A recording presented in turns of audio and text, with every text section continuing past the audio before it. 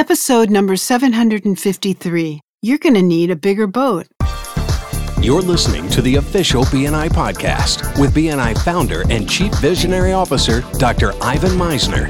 Stay tuned for networking and referral marketing tips from the man who's been called the father of modern networking, along with suggestions and insights into getting the most from your membership in the world's largest networking organization, BNI. Hello, everybody, and welcome back to the official BNI podcast.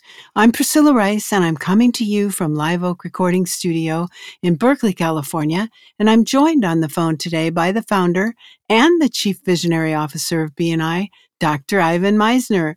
Hello, Ivan. How are you, and where are you? I'm still zooming around the world, Priscilla. I've been to a number of states in the U.S., including Vermont. I've been to India, Canada, Europe.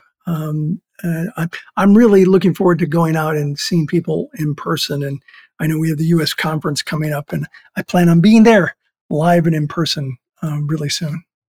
When is that conference? That is the week of April 28th through 30th. So there might still, by the time this podcast comes out, there might be an opening or two if you're listening and you want to go to the U.S. conference. Okay, great. So today's an interesting topic. You're going to need a bigger boat. In the 1975 hit movie Jaws, Martin Brody, the police chief of a really small summer resort in the northeastern U.S., utters probably one of the most quotable lines in film history when he gets his first close-up look of the great white shark. Mm-hmm. You remember that moment, Priscilla? I think I do, yeah. And as soon as he sees it, he slowly backs into the wheelhouse and he says to Captain Quint, "You're going to need a bigger boat." And this is what I like to call the prototypical Brody moment with Martin Brody, the police chief. It's where you have a shockingly unambiguous realization that the current resources are no longer a viable option to achieve the results that you're looking for. And so let me explain how my Brody moment came about with BNI. And I've talked about this a little bit in different podcasts, but I'm going to put it all together here. But the most important thing for you to think about as I talk about my Brody moment is your Brody moment as you listen to mine. You know, understanding your Brody moment can help you think about your motivations and move you forward successfully with your entrepreneurial endeavors. You know, thinking about, what's it going to take to have a bigger opportunity to move your business or scale your business along. My Brody moment for BNI came at the end of 1985, after about 11 and a half months of opening up BNI groups. I'd opened 20 chapters, and I'd really done it by accident, without a plan, without even trying. And that's when I realized that I had struck a chord in the business community.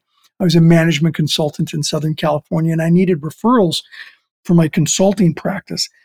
I needed referrals for my own business, and I'd hoped that I would be able to refer some of my friends. So I put together a group where I could start passing business to them, and hopefully they would do the same for me. I had previously gone to networks, and I'd mentioned this briefly in some other podcasts, where they were incredibly mercenary. Everyone was trying to sell to me, and I went to other groups that were totally social.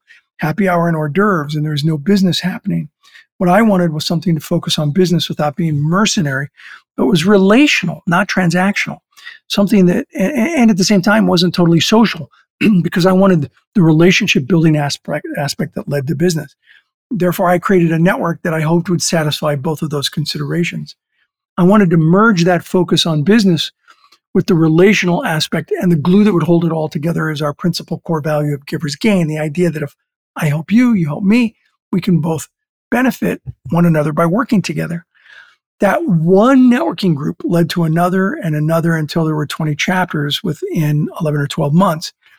And that first year, I was method acting my way through the process. I was trying to figure it out as I went. I was a young 28-year-old business professional, and I really thought that most businesses had this figured out.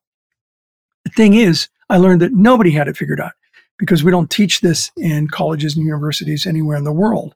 What I didn't expect to find was that everyone has this challenge, and that was my Brody moment. To me, BNI was an example of necessity being the mother of invention, and it helped a lot of businesses. And at the end of 1985, I figured out that I was going to need a bigger boat. And this way of business networking was going to be much larger than I anticipated. So I sat down and I created my business plan to scale the company. And I touched upon this, I think, in a previous podcast.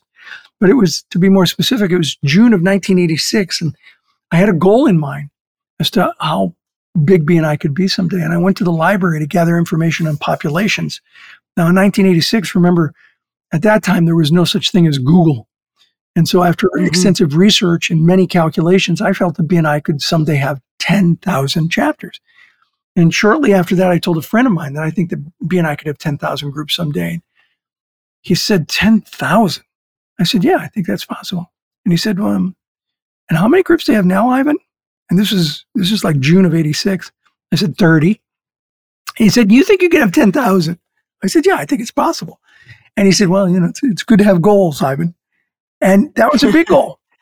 And every year near the end of December, and I've talked about this in a lot of my podcasts, I take time to reflect. That particular year, I read The E-Myth by Michael Gerber early on, and I used it as a baseline strategy. I looked at what was working well and what didn't work at all. And each year, I've adjusted my plan and revisited the small goals that were all striving towards that one big goal of scaling my company into a global enterprise. In December 2020, in the middle of the craziest years I have ever seen in business, BNI achieved that big goal.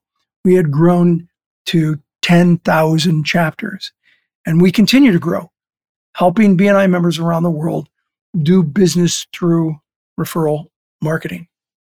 As a business leader, you've probably experienced a few Brody moments over the course of your career, and you've probably got a few more coming. What you do as a result and how fast you do it can turn a Brody moment into a defining moment. And so I ask you to think about what are some of the epiphanies that you've had in business and comment on them here in this podcast. And if you haven't had a Brody moment like I'm describing, sit down and think about your business and what's it going to take to scale your business? How are you going to do it? How are you going to build that bigger boat to help you scale your business? And it doesn't have to be global. Certainly when I was thinking about BNI back then, I wasn't thinking of it in global perspective. I was thinking of it in a national perspective. The international came later, but I still had my Brody moment, and I still realized that I could create a plan to scale my business.